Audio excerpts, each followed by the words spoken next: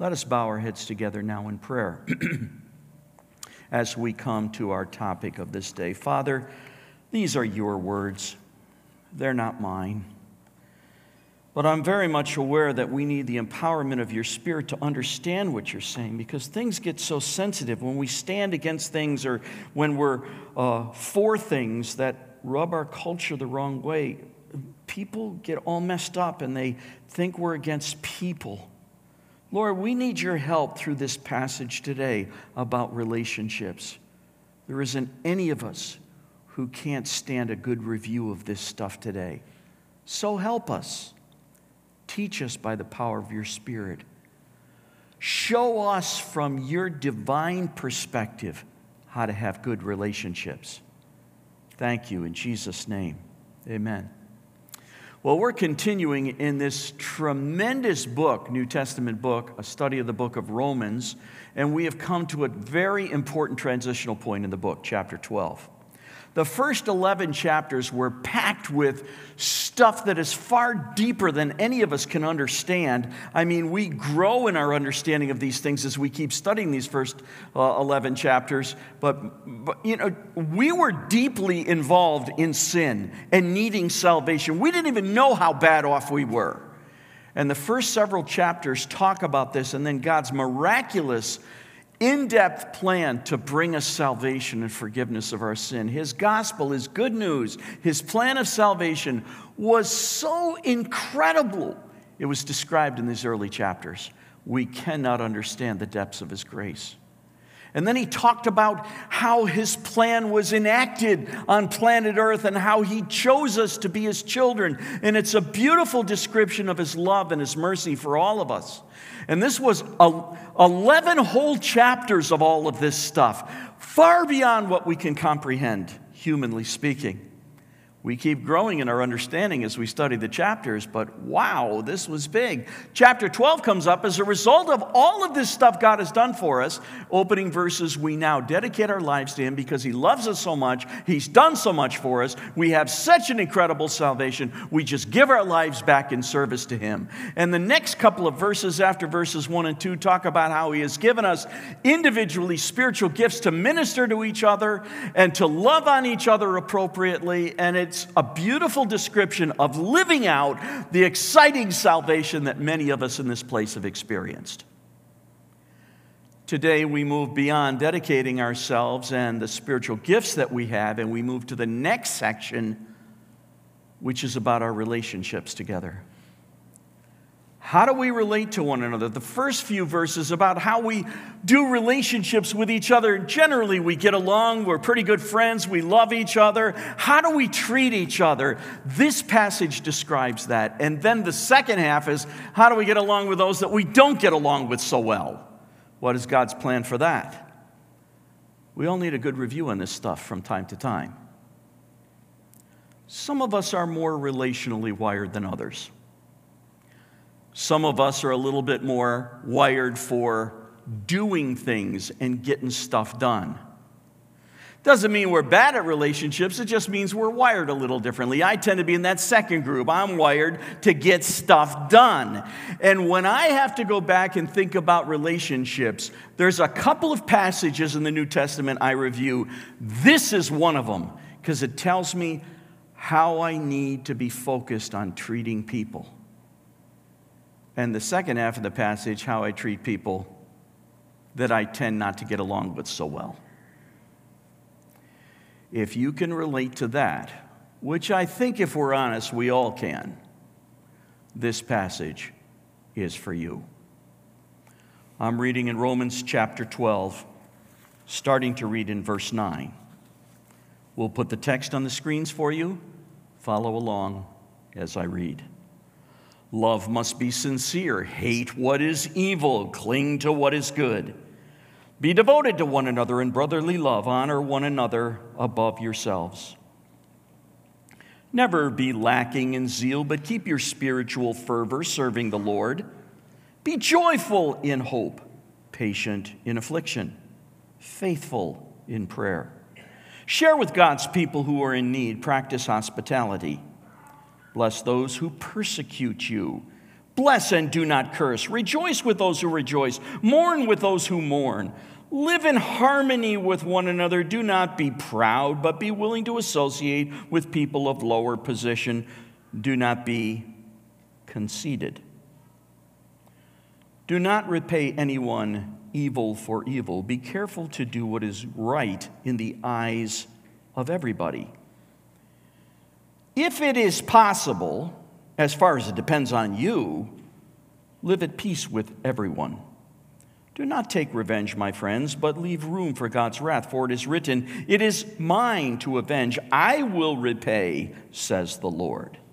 On the contrary, if your enemy is hungry, feed him. If he is thirsty, give him something to drink. In doing this, you will heap burning coals on his head. Do not be overcome by evil, but overcome evil with good. May God add his blessing to the reading of his word. So we've been saved by this rich message that God put together to save our wretchedly sin-sick soul, far sicker than we can imagine. And it's a great plan. It's amazing. But it's got impact in our lives, and it's going to change us. We respond to God by dedicating our lives fully to him to use us in whatever way he wants. And he's given us gifts to minister to one another. But alas, there are relationships day to day. And we still have our sin natures, and we step on each other's toes. We agitate and we aggravate. Now, I know you and I don't do that to each other. Everyone else does it to us. Yeah. It's in us all, isn't it? I can't tell you how many times I've gone back and reread this passage to remember how I need to work on my relationships with the people around me. The ones I have pretty good relationships with, and the ones that I do not. The first section is about people that generally I have good relationships with. These are other brothers and sisters in Christ, and for the most part, we relate together pretty well, and life is good, and we enjoy each other, we love each other, we pray for each other, we care about each other. In the opening few verses, verses 9 to 13, this passage reminds us how to keep relating to each other, how to enrich our relationships. We'll get to the tougher stuff later, but these opening verses begin with how we nurture our ongoing relationships. It starts with a general principle. It's stated in verse 9, and then it gives us 9 characteristics about the way we live out that love on a day-to-day basis. Let's start with the general principle. It's in verse 9. Love must be sincere. Hate what is evil. Cling to what is good. Now, that is a very loaded statement for a principle. Love, the word love, just pause there for a moment. This is the Greek word. Most of you have heard it before. Agape, it's a very pure love. It is a love of God. It is rich and pure and sincere as can be. And the text says love must be sincere. This kind of love is the kind of love that is described in 1 Corinthians chapter 13, known as the love chapter. In fact, verses 4 and following give a pretty clear description of what this love looks like. That text says that love is patient, love is kind. It does not envy, it does not boast, it is not proud, it is not rude, it is not self-seeking, it is not easily angered. It keeps no record of wrongs. Love does not delight in evil, but rejoices with the truth. It always protects. It always trusts. It always hopes. It always perseveres. This is agape love, the kind of love that God exhibits toward us. And so we are told by way of general principle that we are to love each other with agape love. It's to be a sincere love. The word sincere is a word that means no hypocrisy, and it goes back to a word picture of Paul's time where in the Greek theater they would stand on the stage and different actors would play different parts. The same actor would play different parts. He would or she would have different masks.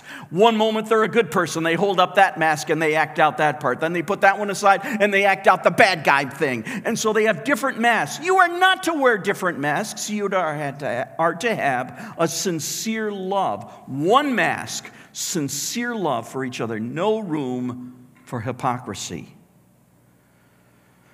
We all know what it's like to put on an act of love, don't we? Paul says, no, no, no. No masks here. Sincere love. And then his words become rather startling. Actually, in the phrase, love must be sincere, hate what is evil, cling to what is good, I've underlined two more words, hate and cling. In the original language, they're what's called participles. Who cares what that means at all? Other than this, those two words tell you how to love. That's their relationship in the language. We are to love sincerely by hating what is evil and by clinging to what is good. Look at that first one, hate what is evil. Does that feel like odd to you?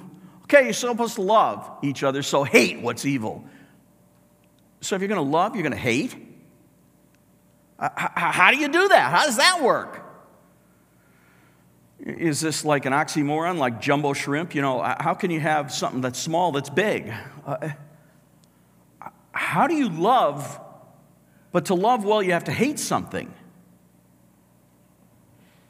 This is exactly what the text is saying. For your love to be sincere, how does that love work out? Number one, you will hate what is evil. You say, well, God doesn't hate. He's a God of love. Actually, God does hate. Real, pure agape love hates what is evil because it's evil. Love won't tolerate that. Proverbs chapter 6, starting in verse 16, lists 7 things that God hates.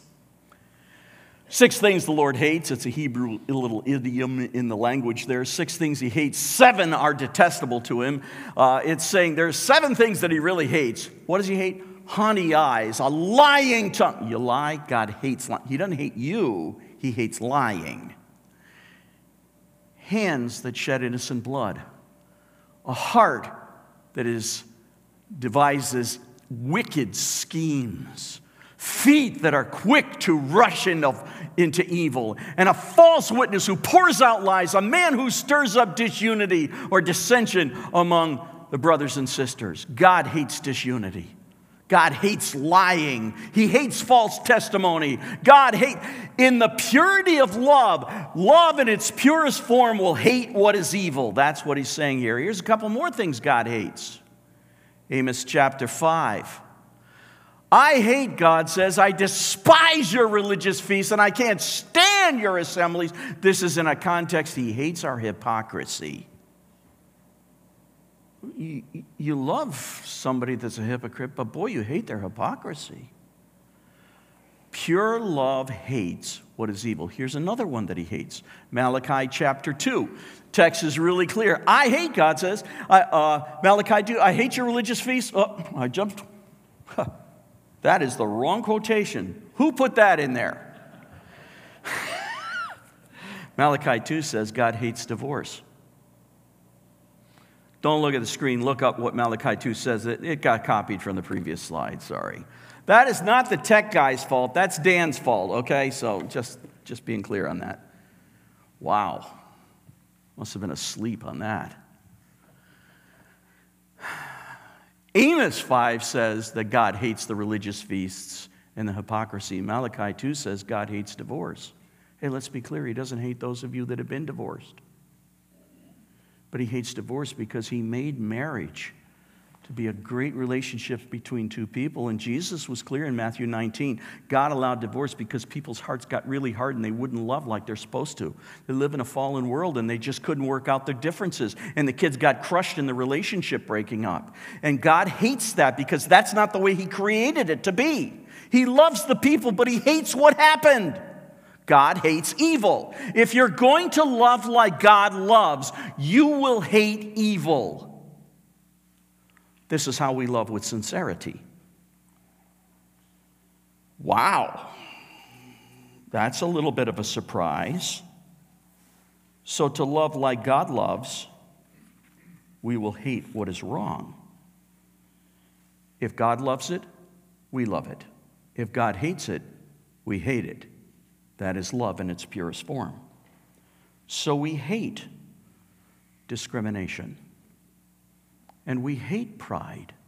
And we hate hypocrisy. And we hate war. We don't hate the people involved in those things. This is a fallen world, and people have gotten very messed up in this fallen world. And it hurts. Coming back to the sanctity of life principle that I stated right before the beginning of the sermon. The termination of a life of an unborn child.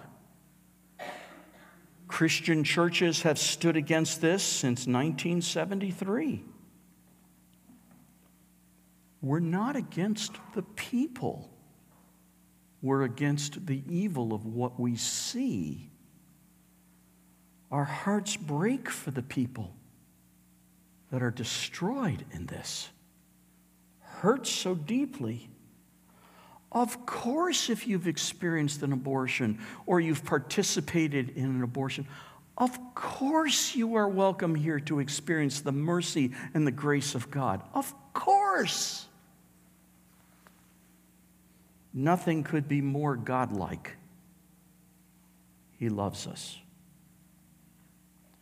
The second participle in that passage isn't just that God hates what is evil.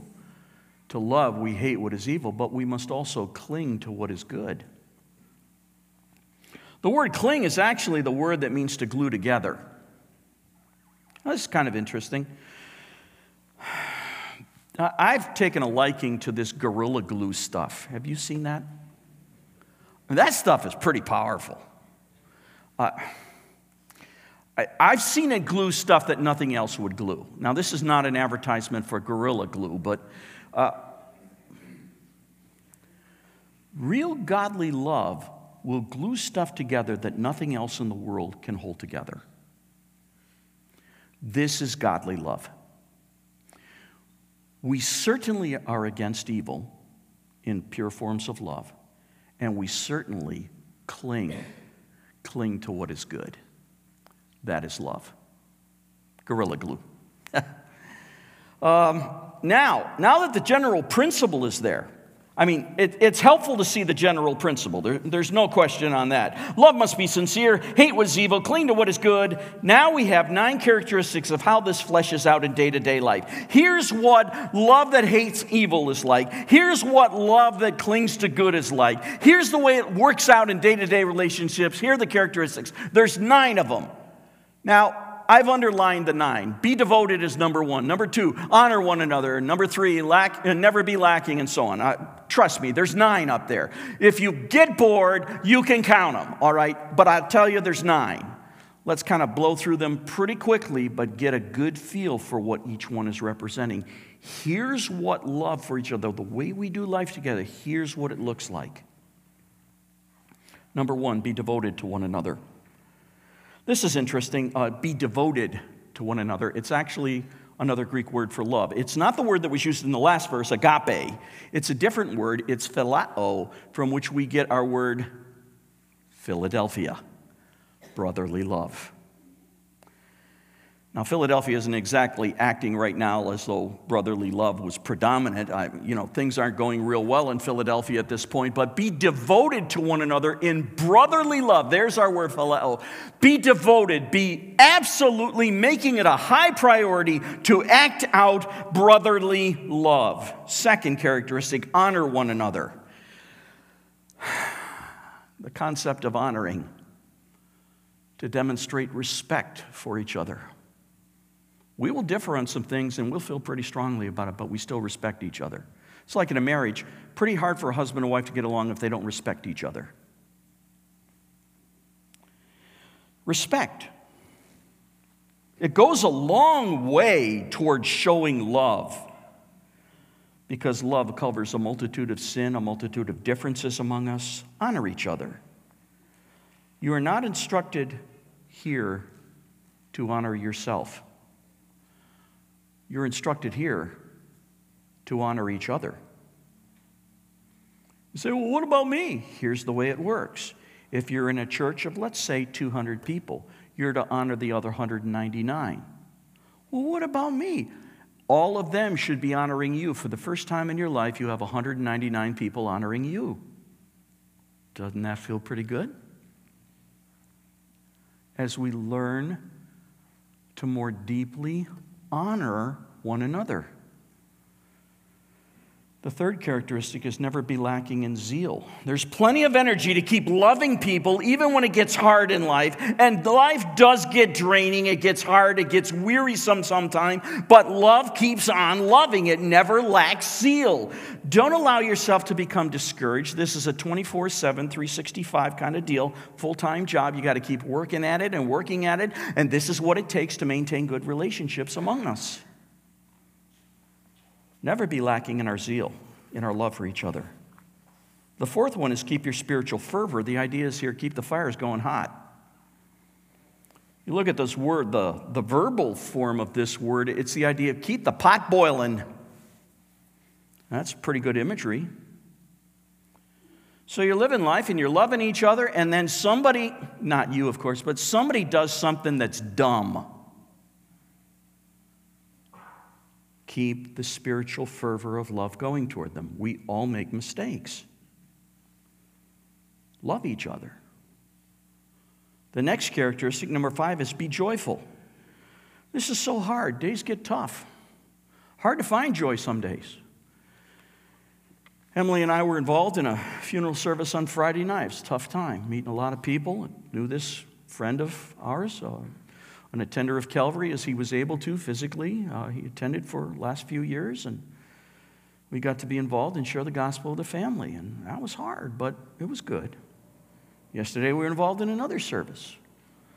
I guess we left at 8 o'clock in the morning, didn't get home till like 6:30 at night. It was a long day, a lot of... Death's hard to deal with, and you keep loving people, and we've all been impacted by the passing of our dear friend, our brother Ralph. It's hard. In the midst of that, how do you find joy? That's part of our loving relationships, because we know that our joy is not based in circumstances. It's a choice that we make. We choose joy because we know God is in control of these circumstances, and He has these dear brothers and sisters. We'll see Him again. Keep working at the joy. It's part of loving relationships. The sixth one is patient affliction. In the midst of your suffering and the burdens of your life, just be patient with each other. They're going through difficulties. You're going through difficulties. Everyone around you is going through difficulties. Be patient with each other. Well, God, get out of it. Come on. Get on with life. I know that, you've had a hard time, but get on with it. Be patient in the midst of people's sufferings and their burdens. Number 7 is we faithfully pray for one another. Do not stop praying for each other. It's one of the greatest ways you have of demonstrating your love for your brothers and sisters. Number 8, share with God's people. We dig deeply into our calendars for time, and we dig deeply into our wallets to help financially. And sometimes we're just not able to, but when we can, we sacrifice. And it's a privilege to do that for each other. This is how we maintain relationships. And number 9, we practice hospitality. Most of us have an idea what hospitality means in our culture. Opening our homes and a hospitable attitude toward one another. But look at the first word, practice. The word practice means to press into, to chase it, to pursue it. Don't wait for it to come to you. You go after it. It's a sign of your love. Go after opportunities to show hospitality. So this is how we show our sincere love. This is how we show that we hate evil. This is how we cling to what is good. We live these kind of characteristics out in our lives. And all of this is possible because in the first 11 chapters of Romans, we realized we were in bad shape with our sin, far worse than we knew. And God had this amazing plan of salvation. He saved us, and now this is the way that we maintain our relationships with each other. Well, I suppose in some ways that's the easy part of the passage. Now we come to the part of the passage, the second half of it, starting in verse 14, where this is how we handle the tough ones. And we all have our tough cases in life, don't we? The people that are less than lovable. Sometimes they're less than lovable. Sometimes they're enemies. Sometimes they're just jerks. You know what it is in your life. There's a general principle first in verse 14. Bless those who persecute you. Bless and do not curse. You will always have those people in your life that it's harder to get along with, and some of them will be downright your enemies. Some of them are outside of the body of Christ. They are people who will hate you. Now, if they hate you because you've done silly things or you've held silly actions, that's on you, change it. But if they really hate you, it's just a personality clash, or they hate you because you love Jesus, how do you deal with them? This is that passage. It tells us to bless. Notice the word bless is used 2 times. Bless those who give you grief, persecute you. Bless and do not curse them. Bless the ones that you're having trouble with. You need a strategy for handling them in your life? Of course you do. You know, there were people that persecuted Jesus. So Jesus loved them. He blessed them. He did not curse them. As he hung on the cross, his persecutors, what did he pray? Father, forgive them. They don't know what they're doing. Bless them. Have you ever taken those people that stress you in your life and actually prayed God's blessing on them? God, get them! No. God, none of us are getting all this right. You know we don't get along. Bless them, Lord. Take care of them. Do not curse them. This is the natural thing to do. It is the human thing to do. You are living beyond that now because of the first 11 chapters of this book and what God has done for you. Live beyond the cursing. Bless them. And here are the characteristics that show that we are not cursing, we are blessing them. There are 7 of these characteristics on this first slide. There are 5 of them, and I've underlined those 5. We'll get to the other 2 in the next couple of slides, but again, there are 5. The first one is rejoice with those who rejoice and mourn with those who mourn. It's a characteristic. You know, if the person you really don't like or is your enemy, they get a job promotion. They don't deserve that. Lose it. Lord, thank you for blessing them. Take care of them. Bless them. Rejoice with them. And if they lose their job, mourn with them. They got what they deserve. That's outside of the first 11 chapters of Romans. You're different than that. You act like Jesus. So, rejoice with those who rejoice and mourn with those who mourn. The second one is live in harmony with one another. Live in harmony. At the level you can, make some music with them, some delightful music. There's a chord in music, the augmented fourth is called El Diablo, the devil chord. You know, can't resolve it. It's not nice harmony necessarily. Do the best you can to make some nice harmony. Live as best you can with people in harmony. Don't create more discord, more tension. Keep it as good as you possibly can. The third one is, do not be proud. You know what proud's going to do to that other person. It's going to really tick them off. So don't be self-absorbed. Don't be self-focused. Position yourself with those who are of lower position. It's easy to think pridefully of ourselves. I'll use this as an illustration. I've decided to use it. I've been debating, but I'll use it. This past week, I came out of my office back here, and I went out the side door. It was lunchtime. I was going to go home and see Emily for a few minutes, grab a bite to eat, and get back to work. And there was a gentleman out there. He was a homeless person. I've met him a number of times before, chatted with him. He has definitely made a decision that he doesn't want to live within the culture. He wants to live off the grid. He wants to live by himself. He doesn't want to live with people. That's his decision. It's not mine. It's his. Obviously, I disagree with that. I greeted him, and how you doing? It was raining out. That's why he was under our overhang out here. I said, getting out of the weather for a few minutes? Yeah. We chatted for a few minutes, and then I went on my way with my day, and he went on his way with his day. This is a good moment to remind ourselves to not be proud and think we're better than someone else. Nobody's better than anybody else. Nobody. So if you've got a tendency of doing that, just understand that's going to torque off those that you don't get along with.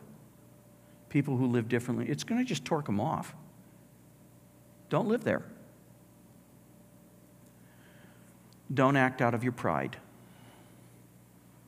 A little humility can go a long ways to communicate love. No one's better than anybody else. Sometimes we have to lose some bad attitude. It's not easy. Verse 17 contains the fourth of the characteristics. The text says, "Do not repay anyone evil for evil." Be careful to do what's right in the eyes of everyone. Don't repay evil for evil. The easiest thing in the world is to repay evil for evil. It's very natural. Don't go there.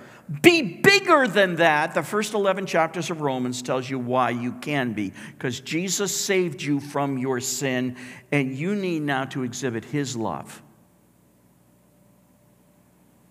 And people do you wrong. Don't repay evil for evil. Instead, the fifth one, live at peace with everyone. Back it up just a bit there. If it is possible, as far as it depends on you, live it. There are some people you can't live in peace with no matter what you do, but as far as it is up to you and your attitude and your pride levels that you exhibit, please live at peace with people. Christian leader that I respect, and I've shared this many times, he's used the illustration many times. You come up to a conflict in life or somebody you disagree with, you carry two buckets. In one bucket is water, the other bucket is gasoline. And as you come to that fire of conflict, you're going to throw one of those two buckets. You know what the gasoline's going to do to the fire. Throw the water. Live at peace. It's like Proverbs 15 says, a gentle answer turns away wrath. And generally speaking, you'll find if we can answer with gentleness, that will help to heal and reduce wrath. If you don't, the harsh word's going to stir up anger. In our next slide, we come to the sixth of the 7 characteristics of living with difficult people, our enemies. And that is, don't take revenge. It is so natural to strike back, to want to give evil for evil. But notice how this text is explicit. Do not take revenge, my friends, but leave room for God's wrath. Do you realize when you try to get even with somebody for what they did, you take it out of God's hands? Now, God will enact His vengeance perfectly. I'll guarantee your and my revenge will not be perfect. So do you want to do it your way, or do you want to leave room for God's wrath? This characteristic is saying true love will leave it in God's hands. There is no room for seeking revenge. This is very difficult. We need to leave it in God's hands. This demands 2 things. Number 1, it demands God's love in our hearts.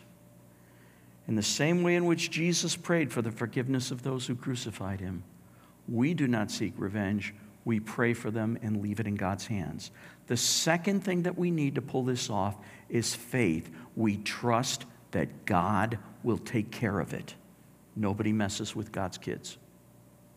You're one of God's kids? Put it in His hands. You can't do it perfectly anyhow. Let Him do it. He'll handle it perfectly. This passage is actually a quotation. Don't take revenge, my friends. Leave room for God's wrath. For it is written, here's the quotation, "It is mine to avenge. I will repay." Yeah, let's go to that next slide because here's the quotations from Deuteronomy 32, verse 35. "It is mine to avenge," God says. "I will repay, says the Lord." It's quoted again in Hebrews 10, verse 30. "For we know Him who says, 'It is mine to avenge, I will repay.'" We're getting the message. God takes care of His kids. Leave it in God's hands. Don't take it into your own hands. When you take it into your own hands, you will only exasperate the problem. You will throw gasoline on the fire. It will not be perfect revenge. It might feel good for a few minutes, but you're going to really mess the situation up. Actually, the passage goes on beyond just the quoting of Deuteronomy chapter 32. The passage actually says, "Don't take revenge, my friends. Leave room for God's wrath. For it's written, it's mine to avenge, says the Lord. On the contrary, if your enemy is hungry, feed him." If your enemy is hungry, feed him. I want to kill him. I don't want to feed him. Jesus says, feed him. If there's a real need in your enemy's life, meet the need. If he's thirsty, give him something to drink. This is what Jesus would do. This is the results of the first 11 chapters of Romans in our lives. We've been saved. We've been changed. This is how we treat the difficult people. So we are to feed those who are against us. We are to give water to those who are thirsty.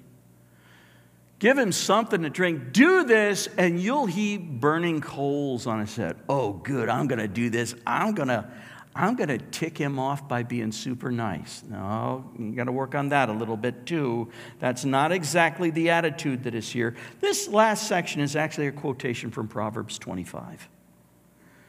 Quotes Proverbs 25:21, which says, "If your enemy is hungry, give him something to eat. If he's thirsty, give him something to drink. In doing this, you will heap burning coals," there's the burning coals, "on his head. The Lord will reward you." Don't miss that last phrase. When you turn it over to God and you leave it with Him, He will reward you for this. Now, if these first 6 characteristics haven't been hard enough, the 7th one in the next slide is far harder yet. The final characteristic is, do not be overcome by evil, but overcome evil with good. We're to look at those that we struggle with and who are even our enemies, and we are not to simply allow their evil to overcome us. We are to use our love to overcome their evil. We're not commanded to simply not avenge ourselves. This characteristic takes it much further. Folks, first 11 chapters of Romans, when we were enemies of God, He exhibited incredible love. And He reached out to us in love. And His goodness overcame our evil. When you will respond to these people in your life with God's goodness to overcome their evil, this might be the first time they actually have ever seen the love of Christ. This stuff is beyond human ability. It takes the salvation of God in our lives to change us and make us this way. Christians have been changed by God. We're different. We should not respond as the world does, or we're no different than them. The love that we have through Christ can overcome a multitude of evil things. Good can overcome evil. As I close today, I remind us that we all have relationships. Some of them are pretty good, and those are aided by Romans 12 here. Keep living the first 9 principles, or the first 9 characteristics, and it'll help improve those good relationships. For the harder, the struggling relationships, we have this second set of 7 characteristics. Romans 12 will help us with those things. So if things are going well at home or they're not, in your marriage, whether they're going well or not, Romans 12. In your job environment, with a boss or other workers, things going well, great, apply Romans 12, early part. Not going well, apply the latter part of Romans 12. People in your neighborhood, people of the community, whoever they are, going well, early verses, Romans 12. Not going so well, later part of Romans 12. Romans 12, it's how we treat each other. This is the way good and godly people respond, because they have experienced the goodness of God in their lives. They have been changed.